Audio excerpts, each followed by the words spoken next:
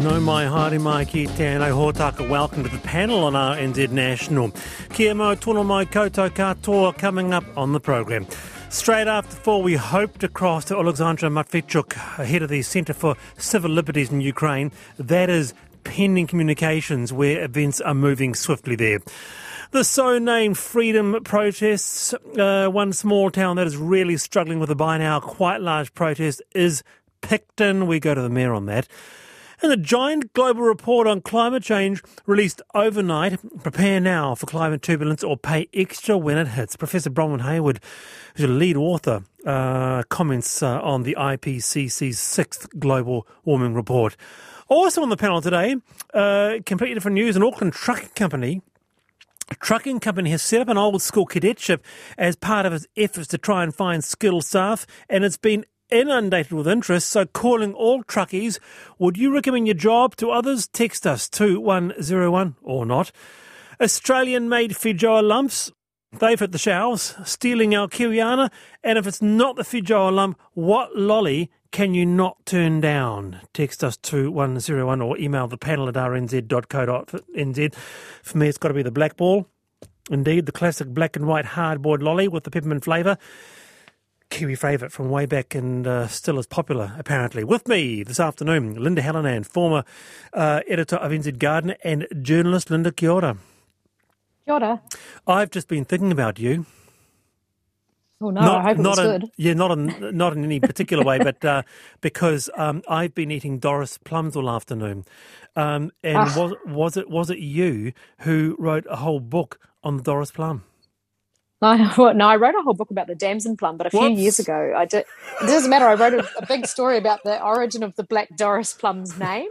Good. And how we don't really know. And so I still get emails probably 5 years later from people informing me that it was their auntie or their sister or their cousin that got the name. Well, whenever I eat a plum anyway, I think of you, so it's lovely to have you on the panel. And with us also, Anton Matthews, Managing Director of the Hustle Group in Otatahi, whānau-led company incorporating hospitality and cultural competencies in education. Anton, kia te pia koe, how are things? Hey, te tino pai. Kia ora, Wallace. I'm very well. Thank you for asking. Lovely to have you on the program, Anton. It's been a while. So, Lynda and Anton, Anton's with me. First, this really got my interest. Primary and intermediate schools are being urged to make the leap to water only this year, 2022. Auckland University researchers also want to see high schools sugar drink free. They say current measures to restrict sugar drinks in schools are plagued by supply chain loopholes and product definition. So this was recently published the research was very recently published in the Australian and New Zealand Journal of Public Health. To discuss is Associate Professor Bodo Lang from the University of Auckland's Faculty of Business and Economics. Bodo, kia ora. Kia ora, Wallace, and kia ora, Lynda and Anton. Good to have you on. It sounds like, Bodo, that what you're suggesting here is time's up. We've been talking about this for years.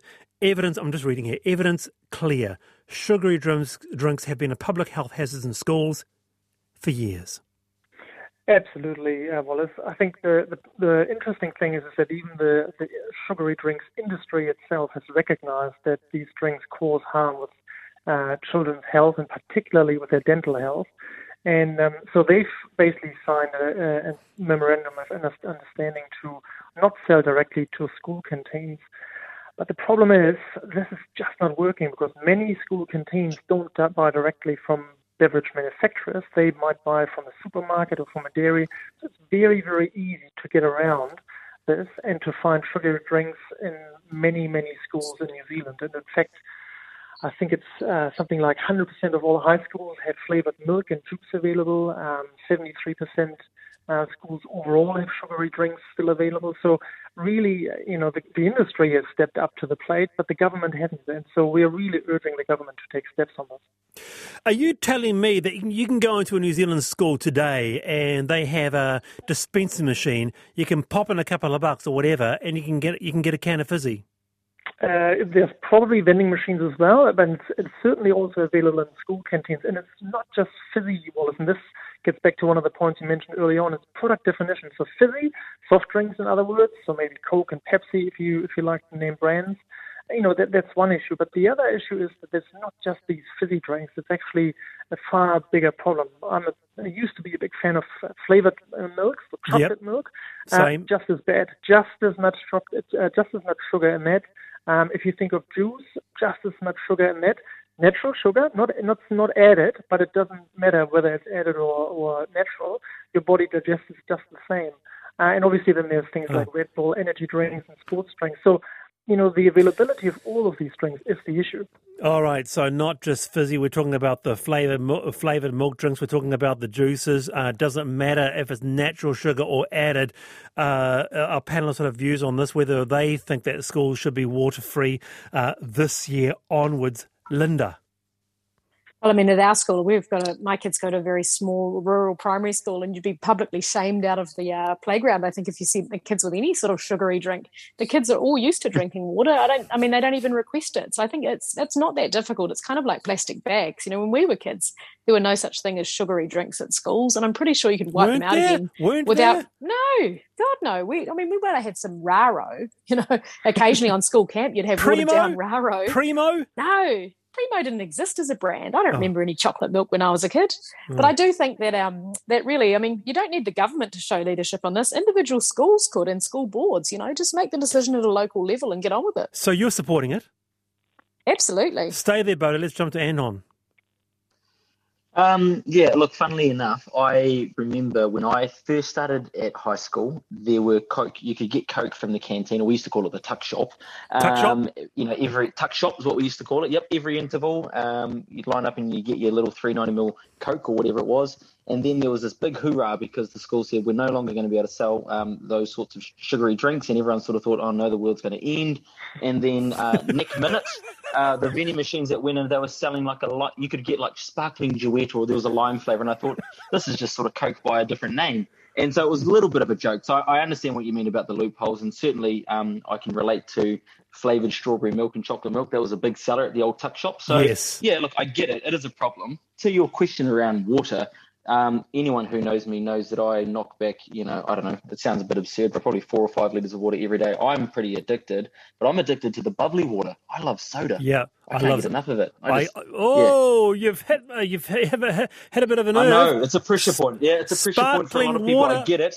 Oh, it's just so good, Wallace. Love honestly. it. Love it. So doesn't it destroy your teeth, though? I'm all in. Probably. Okay, so Bodo, Anton's partially on board. Just don't take away his sparkling water.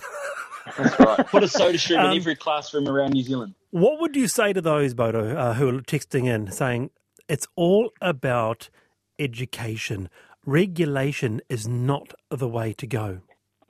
Look, I think that's an easy pushback, and many research studies in different fields have shown that education is always the first thing that people come up with, but it just doesn't work so well. And most people know that sugar is not good for you, but if you ask most people how much sugar is in drinks, they couldn't tell you. They wouldn't have any clue. And so, what has been shown to work really well is to have really strict legislation around this. So we've got legislation on seatbelts. There's a reason why we have it, because otherwise people die. There's legislation around tobacco sales. There's a reason why, because people die.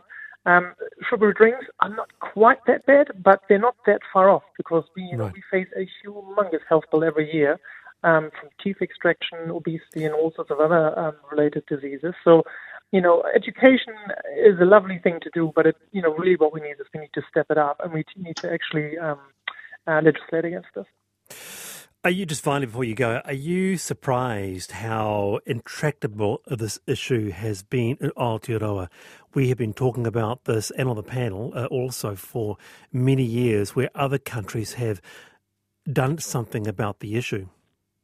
I think that's a great question, Wallace. Yes, I'm a little bit surprised, and I think there's multiple reasons for that. We have a love affair with sweet things. Even just the word sugar and sweetness have very clear connotations in our culture. So there's an interesting one. What I am surprised about is that the government hasn't done anything about it, because they came to power, they were very clear that they would do something about it, but they really haven't stepped up. And this is the easiest thing to do in schools, protecting New Zealand's most vulnerable consumers, children. It's a complete no-brainer for anybody with a health background. to protect those consumers. And then, once they are more able to make, good decisions, maybe we show them the full repertoire of drinks. But, at the school, we really need to give Kiwi kids the best start to life. And I don't think we're doing that now. Thank you, Bodo, for your time. Appreciate it. That is Associate Professor Bodo Lang. New research written up in the Australian and New Zealand Journal of Public Health, which essentially says we've got to get real about sugary drinks in schools. And that includes not just your fizzies, but your flavoured milks and your fruit juices there. Speaking of flavoured milks, how old is your panellist if she cannot remember Zap?